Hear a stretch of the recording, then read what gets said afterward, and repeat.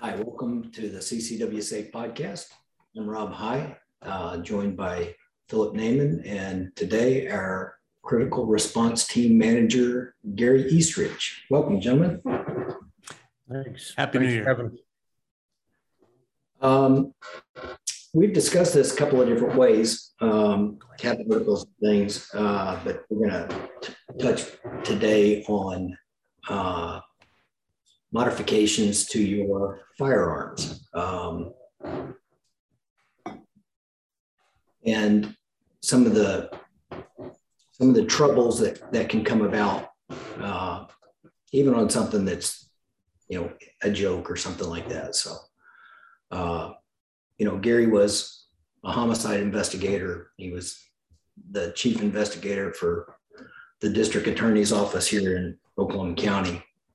And we've seen about everything you can see, but Gary's seen more than I have. So, and I shoot, but I'm not an armorer. I'm not a gunsmith. I don't ever pretend to be. I'm not the guy that's going to go out and trick out my own gun or anything like that. If I have work to do, I take it to a gunsmith. But there are pitfalls that if you're going to add these little sassy things, you want to think twice about it, especially if it's something that you're going to carry. If it's something you're going to put away in your safe and just have for a showpiece, that's one thing. But I would really err on the side of caution when you're doing things that kind of make a mockery of self-defense and the potential to take somebody's life. There was a T-shirt that was around in the 80s. I think it was from Vietnam Special Forces, said something in the neighborhood of "Kill them all, let God sort them out." Right? Been around for a long time. We've all seen those T-shirts, right? So like you're saying, is you carry something. Whoops, dogs in the background here. You carry something, but you have something that, for whatever reason, you have something like that in your vault. Now, as a homicide detective, if you get a search warrant for the guy's house, you go in there and he has a Smith & Wesson 642 that it was used to defend his life, but then he's got a 1911 in there engraved on the side, "Kill them all, let God sort them out." Gary, what does that do for mindset? Well, what the concealed carrier needs to keep in mind is that in a absolutely clear-cut, clean self-defense incident, the weapon really is irrelevant. The problem is they're very seldom that clean-cut and readily apparent as a justified self-defense. So when a prosecutor is determining whether to file charges or not, sometimes if things are a bit ambiguous, they might look at your mindset, as Rob touched on. So if you've got this tricked out, kill them all, let God sort it out, and things that kind of reflect maybe a callousness towards human life, that can play into that prosecutor's decision on whether or not to file a charge. So that's, I always make the recommendation that you don't make any modifications that either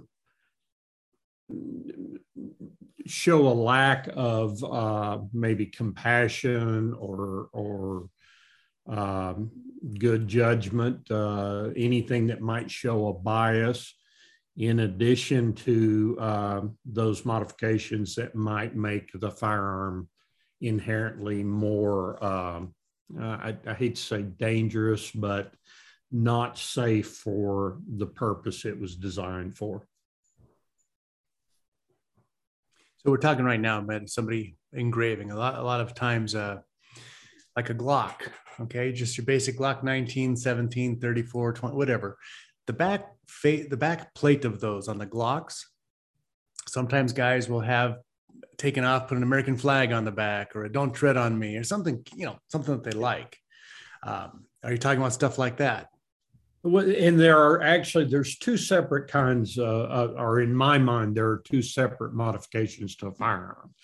One is strictly the appearance. If you have it coated a green color, but you haven't really done anything to change the operation of the firearm, just its appearance. So if you engrave logos on it, the American flag, that's all well and good. U.S. Marine Corps, that's all well and good. But when you start the little catchy, what comes to mind, I don't know if you've seen, there's an aftermarket barrel that has around the face, the muzzle of the barrel, it has words to the effect of smile and wait for flash. What have you accomplished by saying that or putting that on your firearm? To me, as an investigator, it's almost that cavalier that you just don't take human life serious enough. Well, and there's a big difference in a cosmetic change versus a change that actually is to the mechanics of the gun. I mean, you've done some gun plumbing, and going from a 14-pound trigger to 2. Yeah. Why? Exactly. Is that what we're going to carry for everyday concealed carriers? And part of that is kind of understanding what your mission is as a carrier. I carry for no other purpose but to protect myself and my family. That's it. I don't go looking for trouble. I don't go trying to intercede. I've done that for a living. I've been a police officer. I don't do that anymore. I laid that down. I do something different now. But I really carry pretty much a factory firearm. I don't have any special modifications or anything like that to it. As a competition shooter, when I was shooting PPC stuff, I had an action job done on the gun, worked the trigger. And when I was shooting like service auto stuff, there was nothing with, taking a Dremel tool and polishing up the linkage in your trigger or something like that and just making it smoother. But it's a big deal when you start, Gary, I don't know if you recall that we've discussed some of this recently. I don't know that you were involved in that discussion, but we had a officer in this area of Oklahoma, in the central part of Oklahoma, that had kind of like a parts gun that he had put together for a patrol rifle, and the dust cover on it, had his ejection port had some kind of stupid deal on it, and it's just one of those that was a clean shooting, but man. Yeah. Well, it became a point of great concern, and they used it unsuccessfully, but it was still used to try to put the officer, which it could have been a concealed carrier for that matter, but to show a callousness on his part. And the dust cover said, "You are effed," and it had no bearing whatsoever on the actual incident, but it was used by a prosecutor to try to show a callousness towards his fellow man. So what did you really gain by adding that to that firearm? Well, and it's just being flippant. I mean, it's like you're talking about the sanctity of human life. Well, and that's what, again, a lot of the average concealed carrier probably doesn't realize, that if you're involved in a shooting, your gun is going to be taken. It's going to be examined. Any modifications are going to be noted. Uh, as you pointed out earlier about the trigger weight, if a standard Glock trigger is around 5 pounds, and that firearms examiner measures yours repeatedly at 2.5 pounds, a significant change over factory, that's going to raise some eyebrows. Now, if it's been cleaned up and it's instead of 5 pounds, it's 4.5, but it's cleaner and crisper, it's probably not going to be it's going to be in the normal range of what a trigger may pull, and it's not going to cause a lot of concern. So when doing functional modifications to a firearm, make sure that they're, in my book, they should not be anything extreme. So anything, go ahead. So anything extreme. I brought a couple of examples in here. So everybody has seen a 6-shot Smith & Wesson 586, right? Pretty standard, 4-inch, 2-inch, 4-inch, 6-inch, 8-inch barrel, whatever. So and these have all been cleared, by the way. So if this was your particular firearm, would this be slightly modified? Yes, very much so. That's a purpose-driven target revolver. Right. Not to say that it could not be used in a self-defense setting. But you don't want to carry this appendix carry, I'll tell you that for sure. Well, you're not going to want to carry it because of the size and weight. Yes. But also, like I say, that doesn't scream self-defense gun. No. That is an aggressive competition gun. It is. So, a lot of us with the gray hair syndrome, our eyes are not what they used to be. And black sights, especially if you're low light situation, black sights, black night, there's a lot of different things.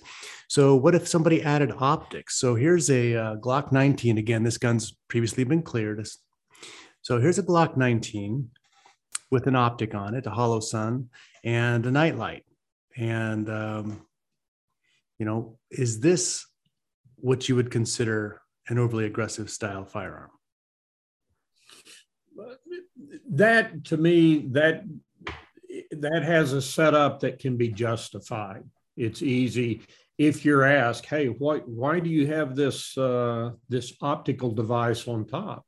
Well, I'm getting older. My eyes are not as good. And if I have to use this, I want to be able to shoot it as accurately as possible. The problem with that particular firearm is you have the lightning cuts on the slide, which are either an option or done aftermarket. So if you don't want a gun that you walk in and the first thing the prosecutor does when he sees the picture of it from where it's being examined by the firearms examiner is look at it and go, wow, look at that killing machine. Look at that. This is somebody that was gunning for a fight. He's got this gunfighter fantasy rig here that he's using to defend himself. The light, the optic are both things that are becoming more readily acceptable in society. And the lightning cuts on the slide should really have no bearing on whether a shooting is justified or not justified. But as I said, the issue you run into, you don't want charges filed on you. So you want everything that can put yourself in the best light possible.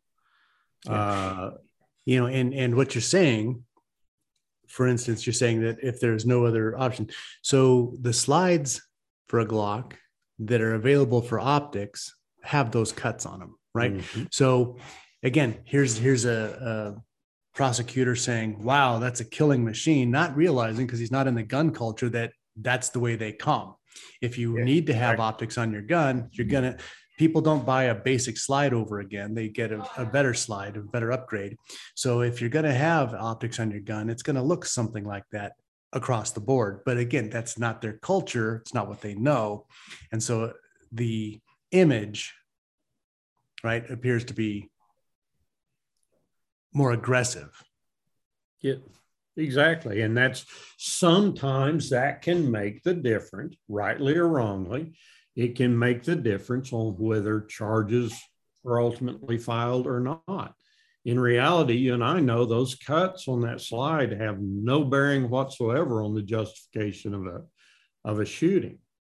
However, if you've got a prosecutor, and a lot of investigators are not necessarily gun people, but if that mindset of, oh, look how aggressive this thing looks, is then if the investigator says that, then the next thing you know, he goes over and tells the prosecutor, man, look at this gun that he used. And that can kind of change that perspective of the prosecutor. And it's just, you just don't want to do anything that will put you in a bad perspective, looking like maybe somebody who was looking for a fight versus purely defending themselves. So let's go, if I can bring up another example. So this is a CZ75. Again, I've pre-cleared it. This is a CZ75. Now, this is stock, right? When these come out of their box, their trigger literally extends almost to the front of the trigger guard. You've got like a 2-inch trigger pull. I mean, it's like you want to get out of the car and walk to the curb from there before the gun goes off. In a defensive situation, that long of a trigger pull is really pretty much going to pull you off target on your first shot, especially since it's double action. So this looks just like it came out of the box, but it's had a Cajun trigger job done on it. So the trigger reset is shorter, and the reach on this trigger is half of what it was before, and it's a little bit lighter. So this is actually looks stock, but it shoots much better. It shoots more accurately with a cleanup on the trigger than the way this comes out of the box. So how would something like this be considered? For me, it's it doesn't have that aggressive look. So the look is more important than the actual weight on the trigger pull, maybe. Yeah, it could be. You keep in mind, again, if it's a super clean incident where there's no question, like the Rittenhouse shooting. Well, you just want, without touching on specific cases, you want to put yourself in the best light possible. My only concern with that is the average firearms examiner is going to see a lot of Glocks. He may not see a lot of CZ75s.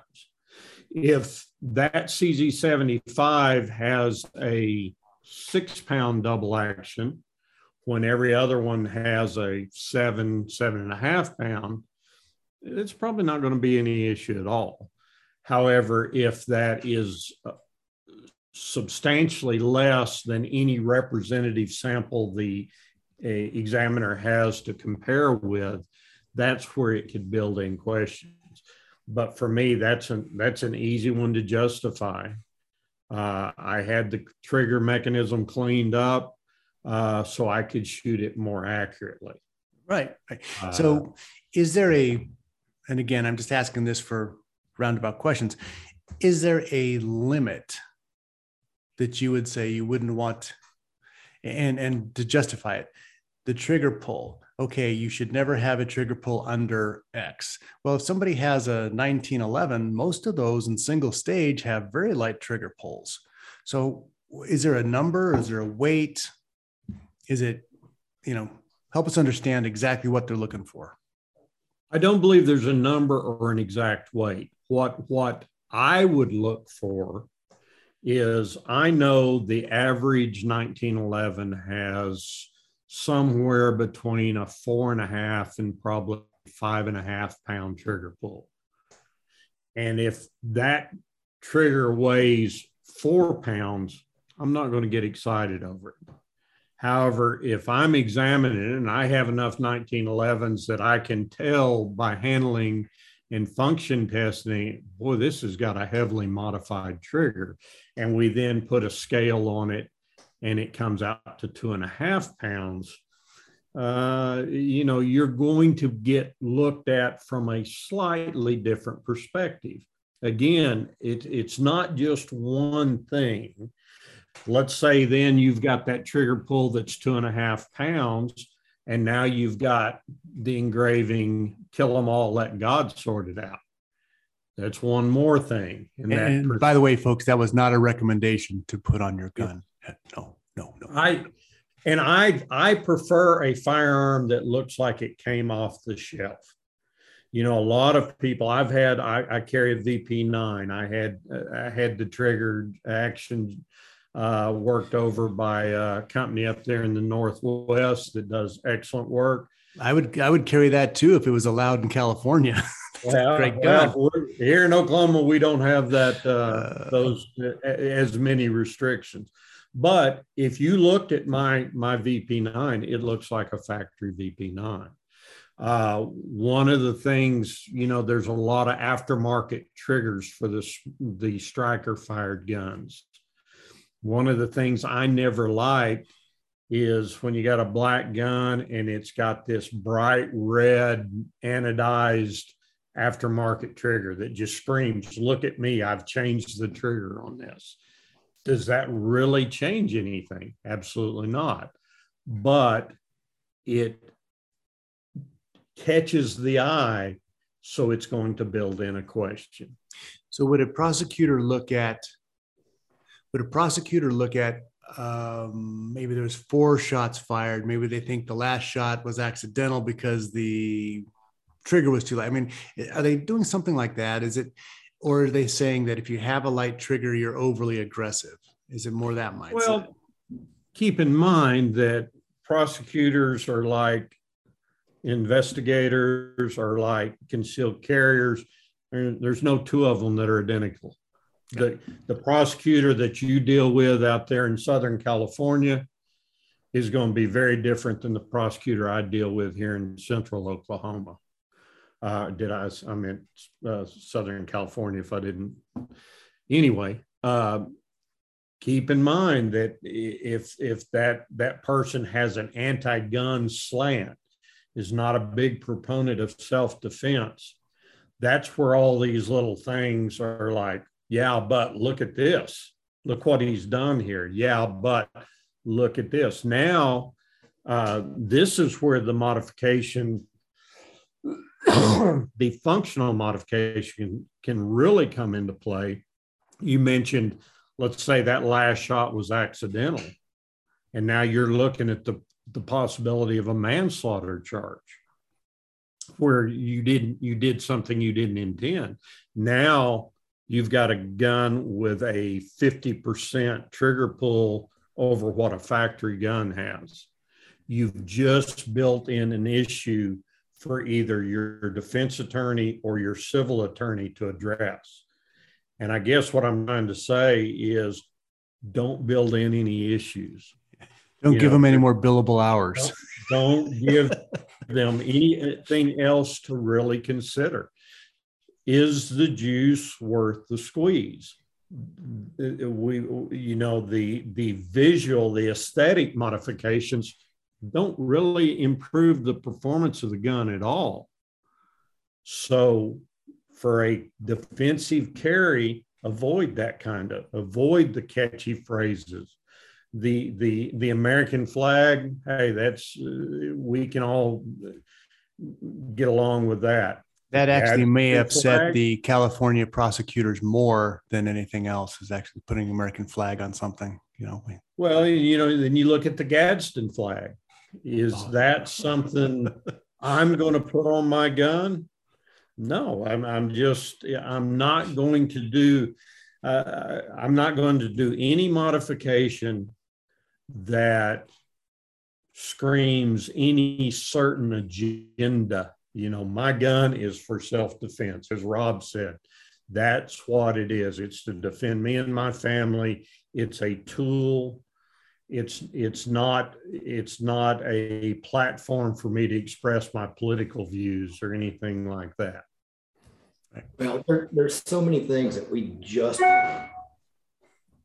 lazed through right there. I mentioned earlier, knowing your mission. What is your mission? What is your responsibilities? What is your purpose as a concealed carrier? We're not first responders. I don't have an issue with the different slide on that Glock. It's got an optic on it that's in place to help you be able to function the firearm. And there are things that I can articulate if I'm asked about. And that's something you need to keep in mind if you're making any kind of modifications is, why do you have that? Gary touched on it. That's on there because my eyesight is not what it used to be. In the event that I'm involved in an incident that I have to resort to lethal force, I want to ensure that I'm as accurate as I possibly can be. I don't want to hurt anybody else. I know that I'm responsible for every round that comes out of my gun. That's a big deal. Part of that is understanding why you've made that change. What is the change to the firearm, and can I explain it in a court of law? Again, understanding what my mission is in that environment. Something else you got to think about is, yes, in the event that it gets to a prosecutor or an investigator or whatever, that kind of makes them do a double take and they start questioning other things. I've really put a hurdle in front of myself. I did that. I caused that. I don't want to do that. I want to keep things as smooth as I possibly can. But something we haven't even discussed is if that charge gets filed, what is our jury pool going to look like? And how are those people's feelings towards firearms? Do they even think you have a right to defend yourself? We do, but there's a lot of people in this country that would argue that fact, and they think that we're not really supposed to be citizen responders. But Gary and I can both tell you, I can't tell you what response time is going to be. I rode the same district for about 3 years. I knew all my bad guys. I knew shortcuts all through the neighborhoods. I knew how to get from point A to point B. But my district was large enough that if I'm at one far end and you call and there's not another unit available that's closer, it may take me 10 minutes to get there. That's not acceptable to me if I'm in a life or death situation. It's a long 10 minutes. When I can. But again, it's things that I can articulate. Why do you do this? Why do you do that? Why did you make this change to the firearm? Now, both of you were at Oklahoma, right? Oklahoma departments? Yes. In the same department? Yes. So I know you can't speak across the nation, but in the Oklahoma, was there a minimum or maximum trigger pull requirement on the duty weapons? Well, most agencies are not going to allow much or any significant modification. I think Oklahoma City now, you cannot add aftermarket components to your carry firearm. So, you could clean up the action on certain guns, but you wouldn't be able to do anything that would make a significant change. That policy has really kind of evolved over the years. Well, and it was something that the work needs to be done by a certified armorer. It needs to be approved by the range master. There's several things that go with that kind of keep guys corralled, because cops are as bad as anybody. They'll put all kinds of stupid stuff because they think it's cool. It has nothing to do with improving the function of a firearm. Aside from those other things is understanding your local laws. There's far more restrictions on what you can and cannot have in New York or New Jersey or California.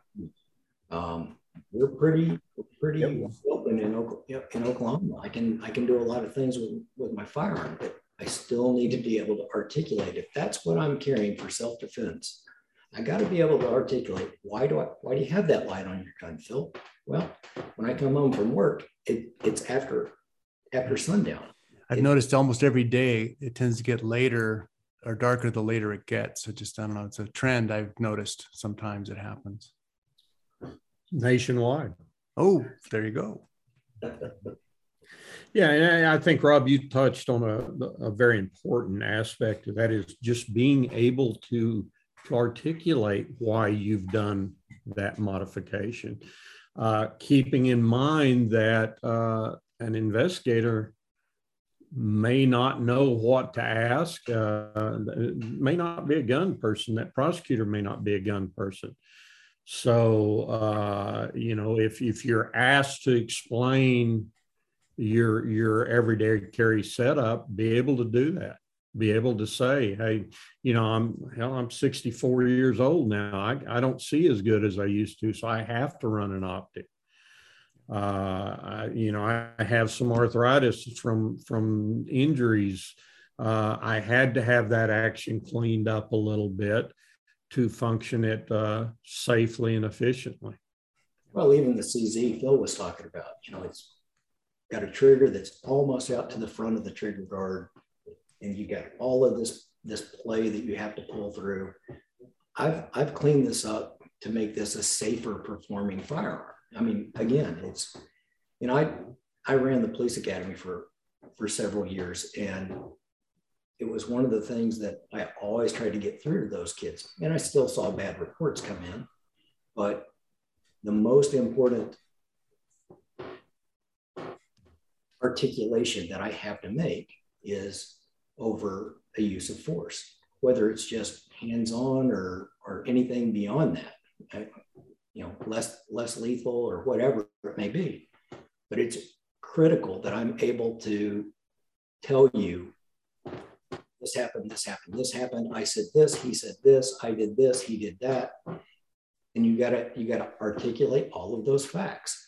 And it can be something as simple as, we're all getting older. I'm not what I used to be. I'm absolutely the first to acknowledge that. I feel it every morning when I get up.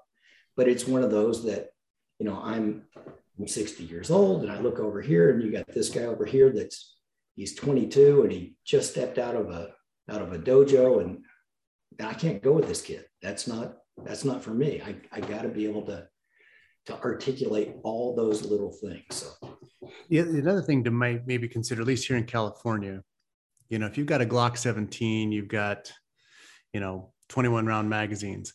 Why do you have 2 magazines? Right? Are you just looking for a gunfight? It's like, no, because you've capped us to substandard carrying capacity in a pistol. We have to change magazines. And, if you look at some of the police shootings, which, obviously are different, many times, the police officers shoot multiple rounds. And if you had a minimum capacity magazine, like we're forced to have here in California, you're out of gas. You have to gas up again because it's just, 7 rounds, like the Shield's got 7 rounds in it. So there's lots of different things that you would have to be able to articulate. Why do you have 2 magazines? Well, because the state is I only used 1, but the state, we're substandard. We're fighting in the hole. Yeah. As Rob touched on a while ago, you are your backup in a lot of situations. I live out in kind of a suburban area, but my police response would probably be 15, 20 minutes. Well, there's a lot can go wrong in 15, 20 minutes, and having sufficient round, you can't have too much ammo, but you can have too little ammo. So what you end up carrying on you is kind of a compromise. And again, I think that's where that perspective issue comes in. If you've got, if you're carrying a 7-round Shield, I may carry 2 spare magazines, maybe even 3.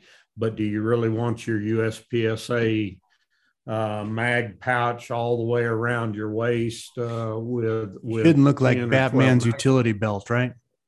Yeah, exactly. So, So much of it is about perspective. But the grappling hook comes in handy, you know. So if you're going to wear the utility belt, make sure you got the grappling hook on there. That's a good thing. Yeah. Gary, Bad as my shoulders are, I don't think I could use a grappling hook. My grappling hook days are behind me. yeah, Gary, thanks so much for coming on and helping us through this. Again, guys, if you got questions, comments, you can shoot those straight in through support@ccwsafe.com or me directly at rob@ccwsafe.com. We always welcome your thoughts and your questions, and we appreciate you guys so much tuning in and hope that you'll join us next time. Thank you, Phil. Thank you, Gary. Appreciate you guys. Happy New Year. Guys.